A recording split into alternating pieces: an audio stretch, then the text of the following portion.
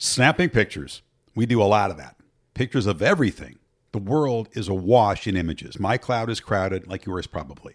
Some of the pictures we're really proud of. Most we forget about or delete. I've taken 1,000 sunsets, maybe 5,000 of animals in Africa. I've been a photo hobbyist since the days of film. I got dozens of little plastic boxes filled with snapshots sitting in storage. But I've always had a real passion for what true artists can capture through a lens. Like my friend and guest, world-renowned fine art photographer David Yarrow. His work is spectacular, intimate, immersive, visceral, whether he's capturing wildlife, landscapes, or humans. Tom Brady is a huge Yarrow fan. He wrote the foreword to David's book of breathtaking pictures. Brady says David's work makes him feel awe, humility, reverence for how beautiful the world is. David is a gifted storyteller through his art, but he's also a great storyteller about how the pictures were created. So if you've got an idea to help you enjoy the conversation even more, go to davidyarrow.photography. Spells it Y-A-R-R-O-W. You can use your phone or ideally a bigger screen, and you'll be blown away by the quality and breadth of his work. And David's going to share stories about how some of his best pictures were made. They're all on the site. And you can search titles like Dexter of a hippo, Hello, a polar bear shot, The Killers, and others. David also tells stories about working with Russell Wilson and Ciara in a Wild West setting, Cindy Crawford recreating an iconic Super Bowl commercial, and paying tribute to classic scenes in The Wolf of Wall Street. And near the end of the episode, there's a story about a man, the sea, and an orca that takes the most surprising turn of any story ever told on this podcast. We started our conversation where David started, in sports photography. As a 20-year-old straight out of Scotland, he took one of the most powerful pictures of sports celebration ever, one that launched his career. Diego Maradona raising the World Cup trophy in Mexico City, 1986. Yeah, I mean, I look back, I never thought then that, my goodness, 35 years on from there, I'd be having this conversation about it. I hadn't taken many good pictures in the World Cup. I was too young. I hadn't had enough experience. It was the days when cameras didn't have autofocus, you had follow focus. And I was just a bit green, a bit raw, couldn't cope with the high sun, which a lot of the games were at 12 o'clock Mexican time or 3 o'clock. But I got lucky at the final whistle. I thought the only way I was going to get a picture was to leave all my other cameras behind the goal and just go with a very small wide angle. I was slimmer, fitter than I am now, and I could get very close to Maradona. And just at the key moment, he looked right at me. He was on the shoulders of another player, tons of Argentinians on the pitch. It was total chaos. You'll never have something like that again after 86 because fans won't be allowed onto the pitch. It's a bit like in the golf. You remember when they finished an Open, when the players played their second shot to the 18th, there was a massive charge of spectators, and then the winning player would make his way rather biblically through the first row of the crowd. And I think that still goes on a little bit, but it's more orderly than it used to be. This was total disorder, chaos, and I just got lucky. But I was in the position to take the picture, and I had the right lens, which was a wide angle, I think a 35 mil. So I had the contextual narrative of the stadium behind and Maradona. If it was just Maradona in the cup, there wouldn't be a picture. If it was just the stadium, the biggest stadium in the world, I think then, without Maradona, there wouldn't be a picture. It's the coalescing of those two variables, the two layers, put it together, and the fact that he was looking right at me. You said biblical. That's a perfect description. He's standing there, arms raised like a god. The World Cup trophy is in one hand, just at the same level as I think the flags that are ringing the top of the stadium. I mean, it's a composition you couldn't have staged any better than that. And yeah, above this massive humanity, there's his face and your lens, and it's directly in front. And I would encourage people to seek that out, because now that he's passed, his legend has only grown. But to have that moment, the pinnacle of one of the great soccer careers ever, and be able to capture that. And you're right, decades later, people still refer to that picture.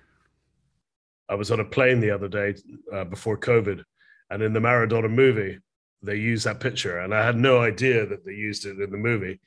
And I get more emotional on planes than I do on land, like a lot of people. And I started to get a little bit emotional seeing my picture. And I had no one to tell, and I called the stewardess over with the button, and she thought I wanted a whiskey or whatever. And I was going, "That's my picture." And she's going, "There's a lunatic in seat B61 or whatever." Hey, you're allowed to brag. That's beautiful. One other sports photograph that is very different from the chaos and the confusion of Azteca to the gentility of a porch at Augusta National. Gary Player was a dear friend of yours.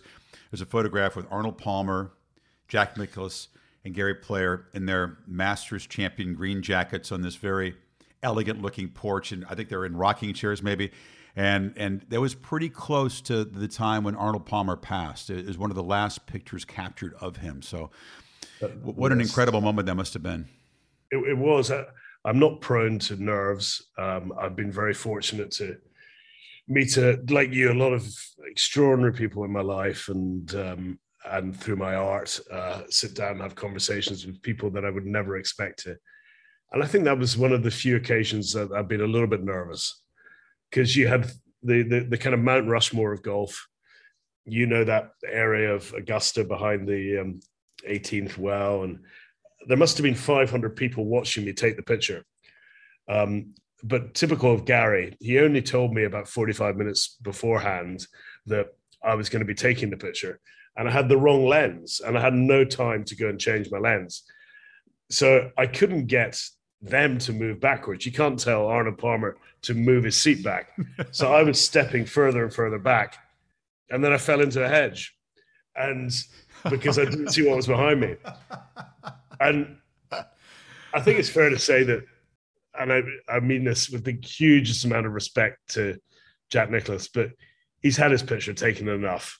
And I can understand why another picture by another photographer might not fill him with the joys of spring. But that's why he's smiling. It's because he's just seen me fall into the back of the hedge. Because otherwise, whatever it takes, David. If you have to take a pratfall to get your subject to loosen up. What's amazing about that picture, and it's true of a lot of your work, is that there's such intimacy in that image, even if it was hastily taken in less than ideal lens. There's such an intimate connection to the subject, and yet you'd never know there were 500 people breathing down your neck as you took it, and that's what's so remarkable about a lot of your great images that we'll get into. The wildlife is just the intimacy, that absolute visceral connection between the person looking at it and the subject. Yeah, I mean, you're kind to say that. If someone asked me who my favorite film director was, it's quite easy. It'd be Spielberg, and then there'd be so many others that would come after Spielberg. But and why? Because he's the most emotionally invested film director, and there's a lot of others that are very emotionally invested. Photography is all about emotion, and in order to elicit emotion in others, I think you have to have a degree of immersion. And that tends to often come from proximity. It's quite difficult to make people emotional about things if the distance between the camera and the subject matter is a long way. There are examples that disprove that rule. When Jack Nicklaus himself, you'll remember when he won his last Masters and he sunk that big putt at 17 and he raised his putter in his head wearing the yellow shirt. Mm-hmm. That's quite an emotional picture. And I know a few of the people that got that picture. But that was taken with a long lens. It's quite difficult generally when you're far away to be able to convey that. And that's why I don't tend to work with long lenses too much. Yeah, I could geek out on the photography aspect of this because I'm a hack hobbyist, but I do love it. I won't indulge myself on that and risk losing the attention of other people. But that is the problem when you shoot pictures of dangerous, large, wild animals. It's tough to get close, and we do tend to take the pictures from far away, and that's what sets apart the shots you take on vacation versus the beautiful ones that sell for a lot of money that you take. But yeah, we'll get into some of the stories, because to get close, to get low, to get eye level, to get access, not only takes a hell of a lot of preparation and planning and money in some cases, it takes a lot of balls. You have to put yourself in harm's way, and your camera is in harm's way to do it. Yeah, I mean, I've been doing it a long time. And what I do know is that it's become harder now to do some of the things that I've done over the last 6 or 7 years, not because I was in any way doing things that were unethical, but the whole issue of invading animal space and their way of life is an issue that's being brought up in the very same way that so many issues we never thought about 3 or 4 years ago are being brought up.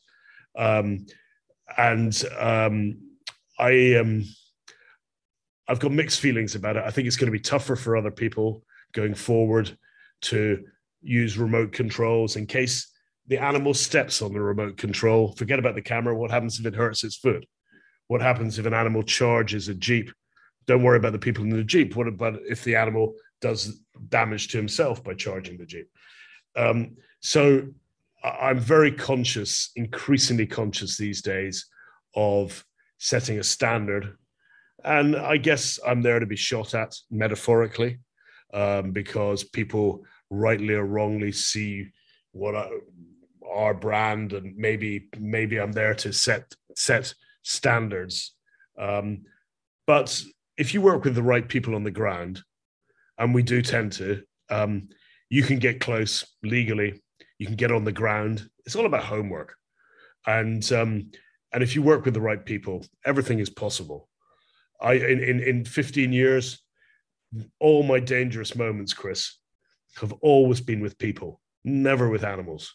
The moments I've felt for my life have always been with people, because people can do 3 things that animals can't do. They can get drunk, they can get high, and they can buy a gun. And to the best of my knowledge, animals can't do any of those 3 things. So when people ask me, you've been cavalier, you've put yourself in harm's way, I can't think of an occasion with an animal. I've had bears standing over me in Alaska in the summer, but they've eaten 180 salmon over the last 24 hours. They're not in the least bit interested in me. But if you had that same situation before the salmon run, you'd be in maybe a different dynamic. So just go during the salmon run. Yeah, well, sure. You have to have the knowledge. You have to have local experts. You have to have the ability to figure out when an animal is most dangerous and not dangerous. I don't know. I might take issue with that. Having seen some of your videos, you're in a tiny, shitty little canoe in the Zambezi River, which is a beautiful river to raft in, but it is also filled with crocs and hippos. And you're going after Dexter the hippo. And it's very difficult to shoot hippos. They're kind of shy. They're ornery. They're these big, dark animals that spend most of the time underwater. And canoeing around hippo-laden waters seems pretty damn dangerous to me. You ended up getting this amazing shot by laying on the bank and getting kind of an eye-level shot as he takes his big, giant head out of the water. But that seemed a little dicey to get that shot.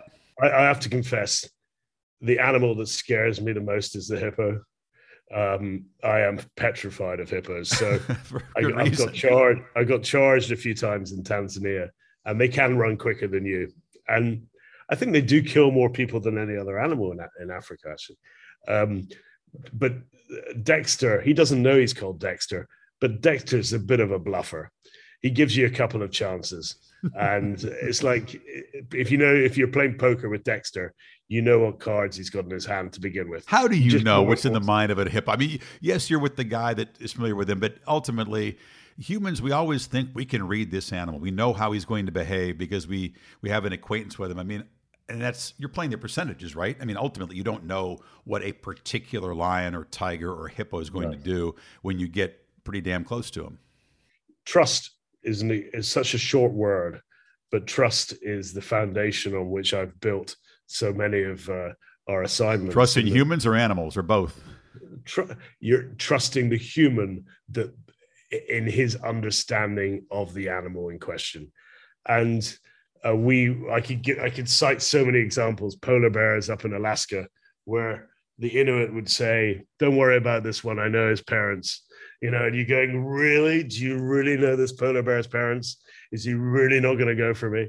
Well, there's a shot you took. I mean, people can go find this shot on your website where it looks like you are nose to nose with a polar bear. It looks like he is so close. Okay. I know that's not a long lens, and his nose is right in the camera. That was a picture called Hello. We managed to call it Hello just before Adele called her song Hello. So it shows how long ago this picture was taken. But I actually managed to take a selfie of myself in the polar bear's eyes. But so I think it was taken on with a standard lens. What people don't know about that was between me and the polar bear, I'm in a tiny canoe. And there isn't much evidence of polar bears jumping onto canoes. My Inuit guide, who's the boss up there, felt reasonably comfortable with the whole thing. He was a 4-year-old bear as well, and more inquisitive than anything else. But the picture works because he's looking head on at me. You've been in the water taking pictures of sharks as another iconic image, which is sought after because it is appeals to anyone that believes they have a predator inside of them. And it's this great white shark with his jagged teeth wide open, and he's got a seal, a fin of a seal actually about to be clamped onto it. What's the story behind that, having to get down in the water to grab that? That was actually that was in a boat in False Bay, just around the corner from Cape Town. And from about 2005 to 2012, 13, I got fascinated with great white behavior in this bay, where the sharks would come in to attack the seal pups. They'd only do it in June, July, their winter, and they'd only attack, breach in the first hour of sunrise for reasons none of us know. We don't know why that is the case. Maybe the lighting makes it easier for them to identify the seals. And I spent about 30 hours in the water waiting for this to happen. And every time I took a trip down to Cape Town, it might have been about $25,000 of costs. And I got nothing. I was coming back with nothing. And it's we hear so many of these maxims in sport and business about success being 99% failure and never quit. But that's my never quit story, because I think I was probably down maybe about $40,000 and I hadn't got anything. And then my final time that I really had an opportunity, it happened. And I tell that to people now as a story. It's why, you start off with a lot of failure. You must never quit, always believe in yourself. And it can be tough, but you've just got to persevere. And then about 3 years ago, an orca killer whale came into that area and killed a great white shark. And the sharks have all gone. They've never appeared there again. So I had that one moment in time, and I wonder whether that decisive moment will ever be captured again, because the sharks have all gone. There used to be about 30 or 40 great whites around that island, about 1 hour from Cape Town, and now there are none. Wow. Well, you talked about the frustration, the patience that it takes. These images, and we'll get back into your connection with film, they're very cinematic. There's a glamour in many of the shots, but there's the unglamorous part that goes into it. And we won't dwell on that because people would rather focus on the glamour. But what goes into the getting of that kind of an image? You said the access, being in the right place at the right time. You use luck, but you have to make your own luck. And talk about that, David. Just the work that goes into being ready for that moment when all of a sudden you can press the shutter. Yeah. I'm a photographer. I'm not a wildlife photographer. I'm just a photographer. Wildlife photography is a very crowded space. Anyone can go in non-COVID years to Tanzania, to Kenya. They can buy a long lens. They can work with the right guide. They can be in the right place at the right time to capture a decisive moment of predation or whatever. And there are a lot of these pictures circling the world right now of those kind of things. And I want to be as far away from that as possible. I want to try and do things that are authentic, that are different, that the world hasn't really seen before. or perhaps not in the way that I'm photographing it. That's quite a hard task. If you set the bar that high to try and transcend, that's why I was in Antarctica last week for 45 minutes to try and transcend. I failed because of things beyond my control, but we'll go back to Antarctica next month because it's the extra mile. And it's a bit of a cliche, but you know the saying that there are no traffic jams on the extra mile. And if I go to somewhere where I see 10 other photographers, it goes back to my days of sports photography. You know, center court at Wimbledon very, very well. It is incredibly difficult, no matter how talented those sports photographers are, to get a picture of Djokovic or Nadal or Federer that the world hasn't seen. The world is swamped with those kind of pictures, which is slightly unfair on the great sports photographers that they're not seen to be pieces of art because you see so many of them knocking around. For you, for it to be art has to stand out. It can't be common. It can't have been seen before. No matter how well executed a beautiful wildlife shot is, you're not interested in that because it's been done before. You're looking for something different. Of course, it's not for me to determine what's art or not. It's for the viewer ultimately for the collector or the viewer to determine what is art. But at the margin, East Africa, Peter Beard did some extraordinary work in East Africa, but it was art. It wasn't too literal. He threw pictures of naked girls and threw blood onto. He was high, bless him, a lot of the time, which is where his genius came from. But I think there has to be something that transcends. There has to be something that allows. I remember speaking to the chairman of the Tate Modern in London, and he said, of all the forms of art in the world, the one that leaves me the most cold is wildlife photography. And I said, why is that? He said, I don't need to be told what a giraffe looks like. I know what a giraffe looks like. And there is a danger that wildlife photography is become too literal. The only other way you get around that is you go, as you were suggesting, to places that other people just don't go to. And we do try to go to some places that involve a commitment of time, money. If we do a stage shot working with famous people, our average day's production cost is $100,000. If we do a shot in the wild, the average production cost is maybe a 20th of that. And what we're trying to do is move that second number up to go to places that are just a bit more extreme and involve a little bit more hardship as well. Well, your pictures are not about what a giraffe or any animal looks like. The intimacy gives you an idea of what they are like inside. I mean, you can see into their soul if it's done properly. I mean, I've got pictures behind me here that I took with a long lens, that what you're referring to. I'm a hobby. These are African cats back here, and they're not extraordinary, but they just bring back memories, and I think that they do. And I think that's perfectly okay. If you're trying to do what you're doing, that's something different. But David, some of these shots of lions or tigers from ground level, from what you love wolves because they have, I guess, expressive eyes, or there's an intimacy or an element of danger or menace with them. But the best ones are, you're seeing into the animal's soul. You're not just seeing what they look like. The eyes are the windows to the soul. And if that's true in a human, it's probably true in an animal as well.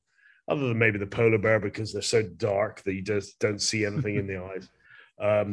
But we work with wolves. Are very sexy animals, and they evoke a lot of different emotions. Why are wolves sexy animals? I think because every man wants to be a wolf. Every woman wants to be wolf-esque. And it's been used in so many different films.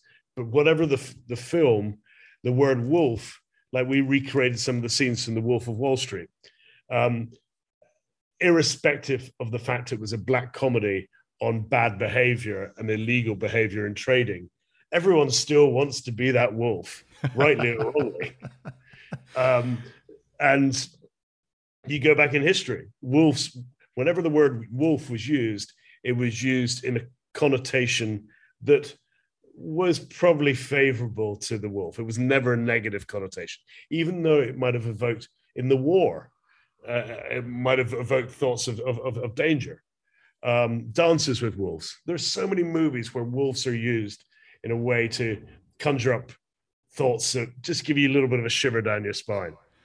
Well, wolves are certainly a part of the lore of Western America. You spend a lot of time in the western part of this country, including during COVID, driving around from state to state and photographing these breathtaking, mostly black and white images. And wolves seem to pop up at lots of places, along with these iconic looking humans. So there's a great deal of fun, I would imagine, in creating these images. You're not capturing something that's there, you're creating it from scratch and casting it and executing it, right? Yeah, I mean, I'm from Glasgow in Scotland, and we've got an interesting history that goes back hundreds of centuries. But I think the second half of the 19th century in America is the greatest story ever told. And that is why it's got a film genre all to himself. That's why Westerns are Westerns, because there is so much material.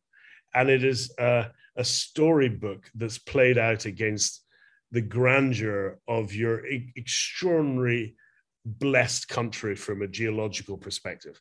I've no doubt in my mind that America is, from a visual perspective, the most blessed country in the world. The problem is it's over-photographed.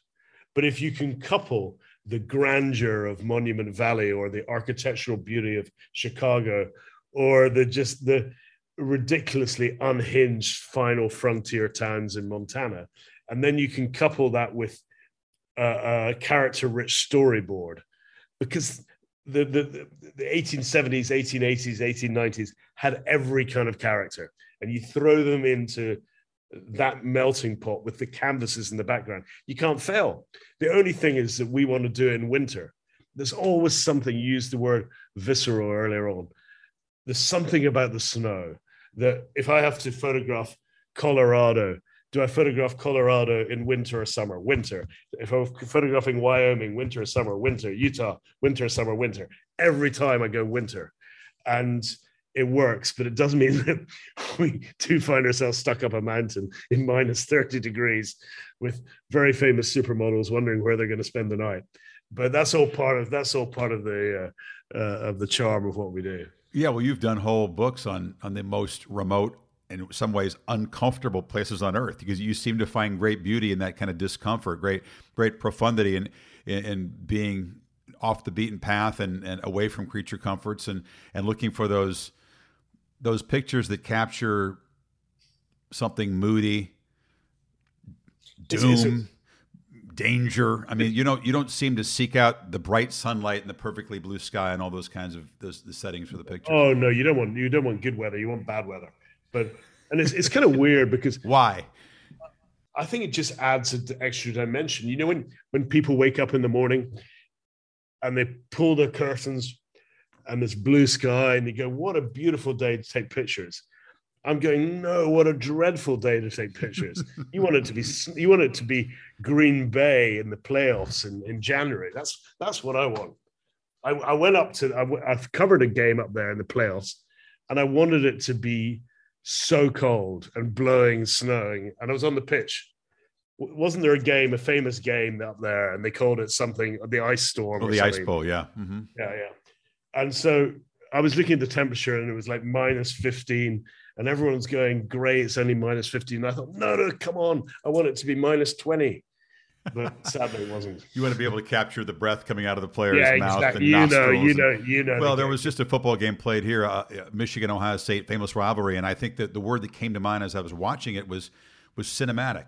Not just because the storylines played out that way, because the snow was falling, and it was just every frame of it was dramatic, and that comes through in lots of your pictures.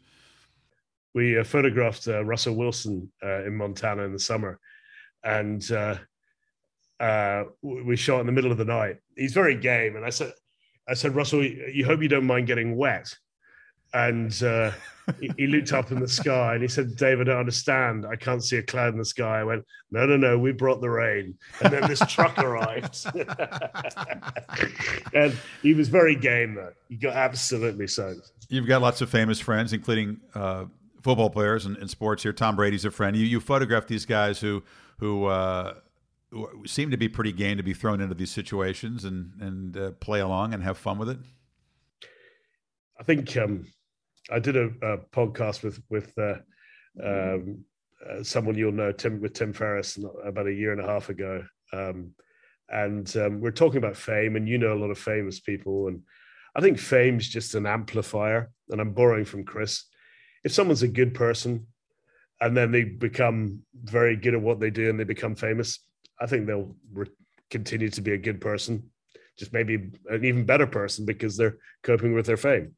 If someone's a bit of an arsehole, it probably can go the other way as well. In my experience, and my experience is small versus yours, the stars that I've dealt with have been so likable and charming. It's the entourage, one layer underneath you got to be careful about. They're the ones that get the little bit of the jitters. But once you've got over the entourage, I find it a walk in the park. It's just the entourage that sometimes I have my moments with. Yes, I can relate to that. I know exactly what you're saying. When you've dealt with supermodels, I mean, sometimes your pictures seem to merge the areas of wildlife and fashion photography. I guess there are similarities. There are things they have in common. But you've worked with Cindy Crawford a lot and trying to recreate some iconic things. And how has that been with her sort of decades later, trying to create a still photograph that recalls a TV commercial? I think we all remember it. You'll remember it from the Super Bowl in '92. I think the tough thing for me is that we're the same age. And when she shot that in 1992, we were the same age. And now we look 15 years apart. she hasn't aged at all. No, it's if you ask my team have had the pleasure of working with all sorts of people over the last 4 or 5 years in all walks of life. And if you ask my team to put on a piece of paper, write down their favorite person, unbeknown to each of them, they'd all say Cindy Crawford. She's true, she's professional, she's kind, she's not affected. She'll go to the most marginal person in the room and speak to them if she feels they're disenfranchised.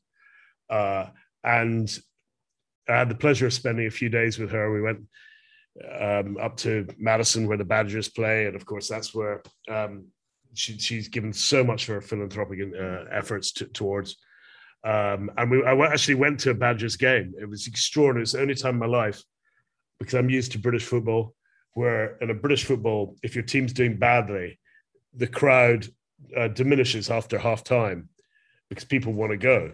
Whereas at the game I went to, the crowd builds up after half time because everyone's getting drunk in the pubs beforehand before they go to the game. Anyway, we raised with her in one weekend $2.6 million with one picture. Wow. And which is a testimony to her, not me. And we did events in Madison and in Chicago, and she was brilliant. It was great fun to do that. It's the second or third time we've collaborated. And she's very easy to work with, and we have a lot of fun together. And she's the total pro. So no, it's very humbling. When you work, in your job, when you've got a big thing to commentate on, it's good because it keeps you on your toes. You want to be the best you can be.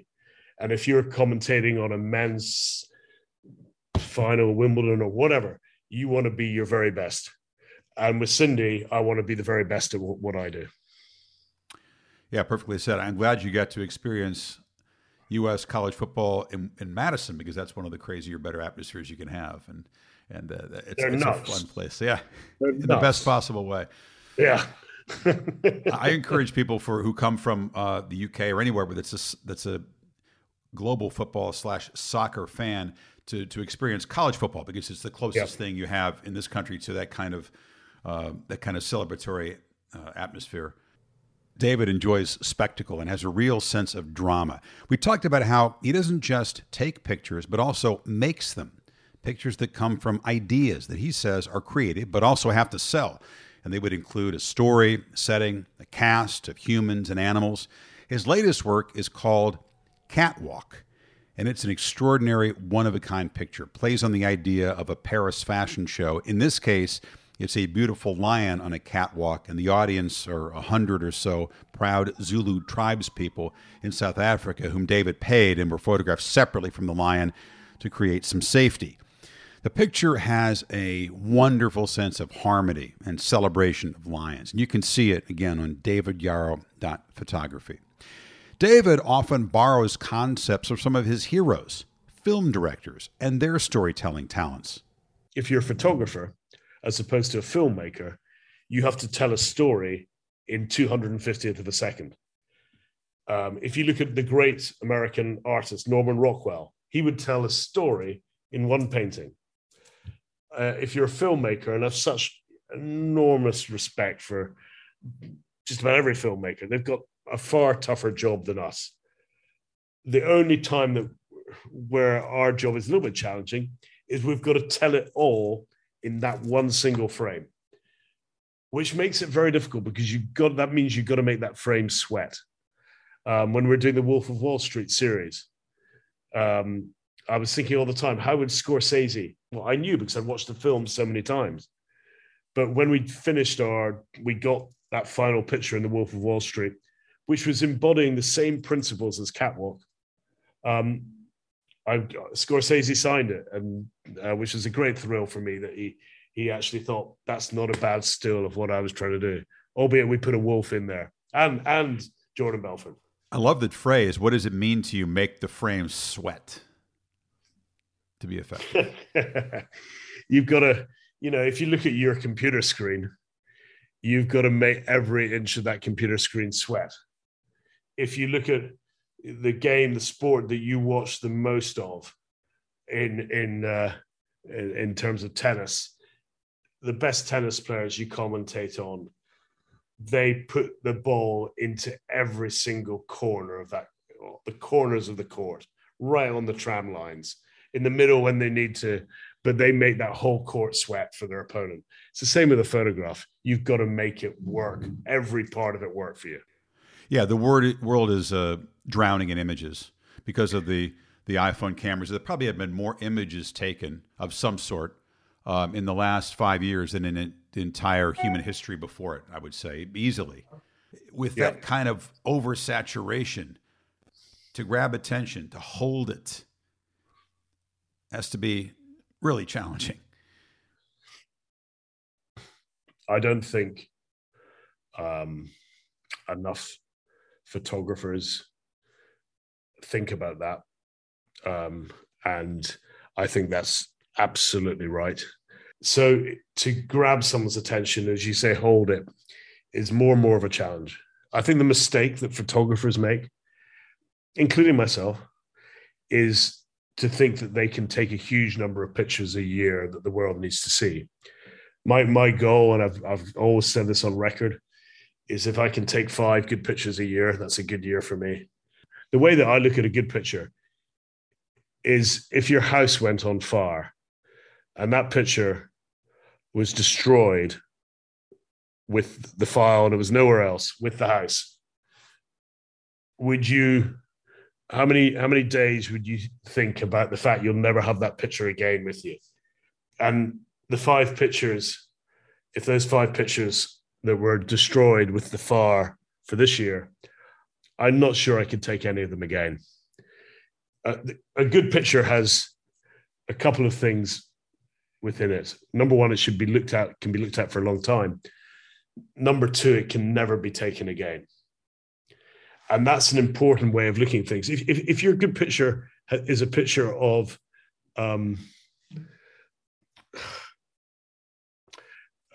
Chicago going down the river at sunset, and you're proud of it, you can go back there. It still will be always the architectural city of the world. You can still go back and take that picture. If you got a picture, as I might have had this year, of 6 bison charging towards me through the snow, I don't think I'm ever going to get that again. I could try, but I really don't think I'm going to get that again. So less is more. Most of the time, Chris, I take pulp. I take mediocre, average nonsense that the world doesn't need to see. So the world doesn't see. because it's just really, really average. And that's fine. I think it's you always know. I don't really fish that much. I don't know whether you fish, but you always know if you're with a good fisherman, if he comes back and says, "Oh, I had a great day. I got a couple, but they weren't huge. So I just put them back in. But what a lovely day." You know that's a real proper fisherman. Whereas if there's a guy that bringing back the little fish that can't really feed too many, you're thinking he may be a bit of a junior fisherman. So it's okay. You can have a good day, even though you don't take a special picture because you're out there on the job and sort of enjoying it and present, or you got to have something special for you to feel great about it. I think you can have two different reactions. You can come back at the end of the day and say, there was nothing there for me to take. In like in Alaska, with bears in Alaska, we did 5 days back to back, and we know what we're doing up there. Every day we came back to the lodge and we said, well, it was a shit day. We're down 20,000, shit day. But you know what? We didn't miss anything. It's when you miss something through your own poor execution, that's upsetting. And the final day, there was something was there and we got it. What you don't want to do is be presented with the opportunity and miss it. And that happens. Of course that happens. I had a crusade. There was a very big bear that I've always wanted to photograph. He's huge. And I had my remote control down on the ground. And lo and behold, he came walking right towards the remote control. And my focal plane is about 4 foot in front of the camera. And about 5 foot in front of the camera, for whatever reason, he stopped or lost momentum and then went and had a shit in the woods. But my camera, I still pressed the trigger when because I've got the remote control. But it was just maybe half a second before where my focal plane was. And I went all the way back from Anchorage to Los Angeles, looking at this picture on my computer and going, I think I may have got it. I think I may have got it. Maybe I've got it, to convince myself that that it wasn't really bad luck. And then when we went to the studio the next day in LA, and it's printed the size of a pool table, as mine are, and I just went, oh God, I haven't got it. Because that's when you find out whether it's sharp or not. It's got to be pin sharp. And it just wasn't. And you have moments like that. Of course you do. Is there a great market for a picture of a bear taking a shit? Would that have been a nice you'll always you'll be surprised with what people want to buy these days. What I respect about you, David, is you are so damn hard on yourself. And you have a high bar. It doesn't matter if your pictures are praised by others. You want to meet your own standard. And you constantly believe not only that you can improve, but that you must improve. That's imperative to be better this year than last. And you're in your 50s now, and you feel like you're the best photographer you've been. And I admire that. I can relate to that somewhat, in that quest to not settle, to be tough on yourself, and I always feel like you must improve. And I really respect that, because a lot of guys who've done what you've done, whatever the field is, but particularly in photography, would sit back on their ass and just and mail it in. Fast. I think yeah, it goes right to your heart and your personality. Imagine starting January the 1st, and I learned this from some of my mentors. You start on January the 1st, you wake up with a hangover and you go, this year we're going to do it slightly less well. Well, that's not a really particularly good way to start January the 1st, to go, this year we're going to do it slightly. Aging is a fairly miserable process. There's so many things you become less good at. But you should become a better photographer, because photography is about emotional intelligence, and you do become more emotionally intelligent you get older, so long as you don't become, like a really old fart. But you should, because it's the summation of the aggregation of everything you've learned. And I'm slightly more confident now than I used to be. I went for a meeting with FIFA the other day in Zurich.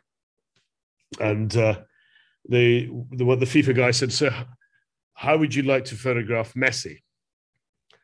And my first reaction was to say, well, certainly not on a football pitch. To which he replied, I'm so pleased you said that. And I think maybe 10 years ago, I might have said, well, for him playing for Argentina or Paris Saint-Germain or Barcelona, whatever. Whereas now, I want to photograph him coming over the hills of Patagonia with some goats because he's the greatest of all time. So that's how I want to photograph Messi. I don't want to photograph him in his normal environment. That's not got an awful lot to do with photography. I think that's got an awful lot to do with more your creative processing and trying to assess what is going to capture people's emotion. Yeah, it's great to have that sense of intellectual maturity, as you said. Because there's a great physicality to your work. I mean, literally, it's a physical experience. It's demanding. The pictures have a physicality to them. At times, you've had to be fearless / borderline reckless, depending on the definition of it. I don't know that that's still done as much now, but you still have the appetite for that, for putting yourself and your gear in harm's way when needed, because the intensity of the experience is that seductive?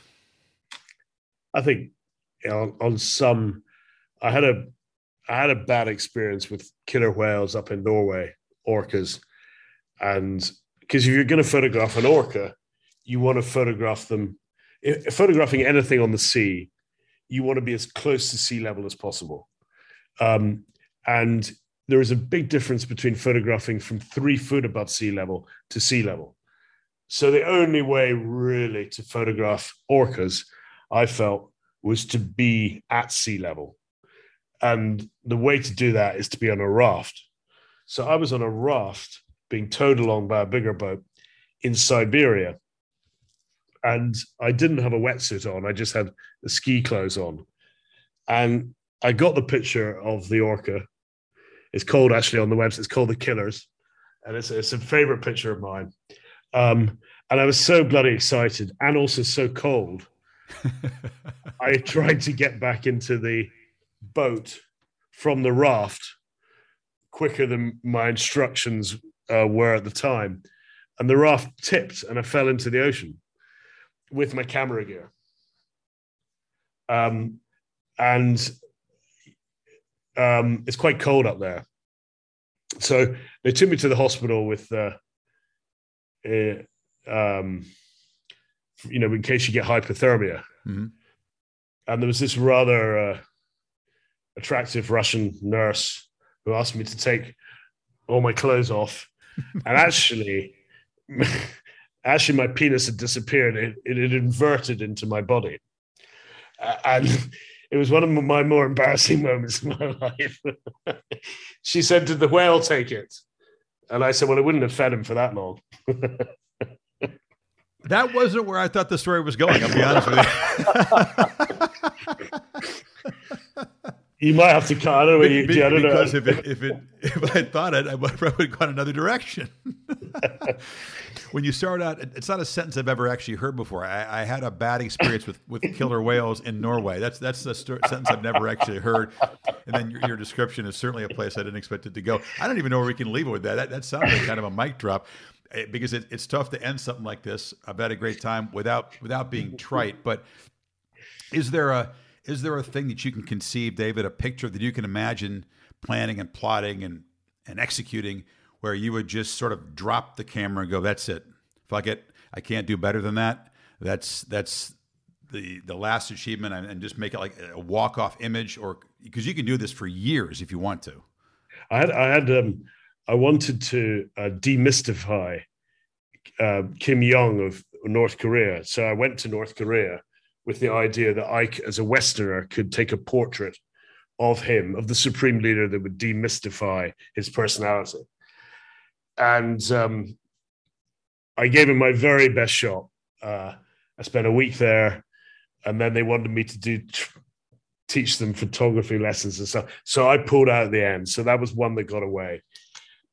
I mean, at the top of my wish list. Because you thought you couldn't get it, or you just didn't like the vibe? And I just worried that I quite liked them, actually. I just worried that I could spend another 2 weeks there and then they'd turn around and say no.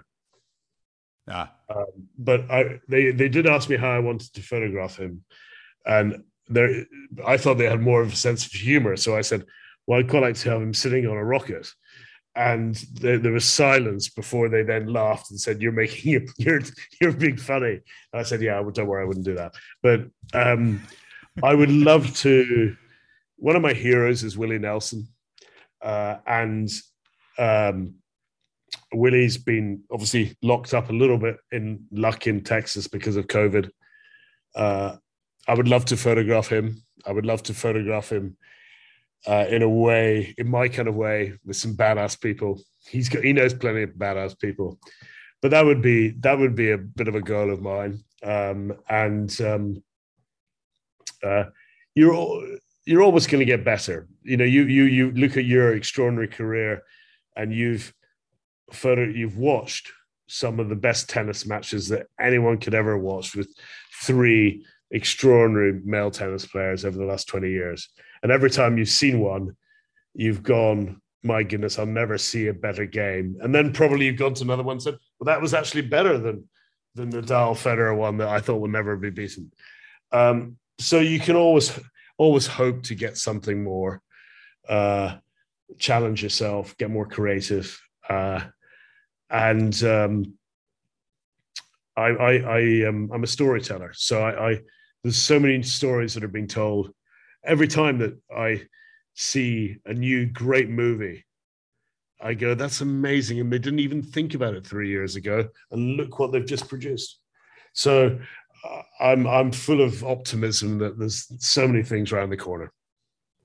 So grateful to David for his time, for his work, and for what he does through his work. Since 2018, David has raised more than $6 million for humanitarian and conservation organizations. His next adventure, back to Antarctica, try to get the picture he couldn't get on his last visit, which lasted only 45 minutes because of new COVID regulations. The quest for 5 good pictures a year begins anew in 2022. That's also when season 4 of our podcast will begin. I want to thank all of our guests who made season 3 so much fun, and thank you for your growing support. Grateful as always to co-executive producer Jennifer Dempster and to Jason Weikel for his editing skills. We want to wish all of you a wonderful holiday season and a healthy, fulfilling, and happy New Year. We'll talk to you soon.